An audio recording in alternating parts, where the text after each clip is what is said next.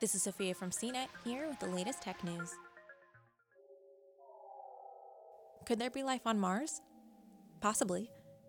NASA's Mars Rover Curiosity has detected the largest amount of methane measured during its 7 years on the red planet. Methane is an important molecule for microbes on Earth, so scientists speculate that the rover's discovery could point to signs of life. The methane levels are 3 times higher than previous detections, which could mean that the gas came from a biological source, aka aliens. Methane on Mars has been detected before, but the spikes were attributed to the planet's seasonal shifts. The gas can also result from geological processes, and last time we checked, rocks aren't living things. Science requires consistency, so the Curiosity has some more work to do before NASA can confirm the existence of life on Mars.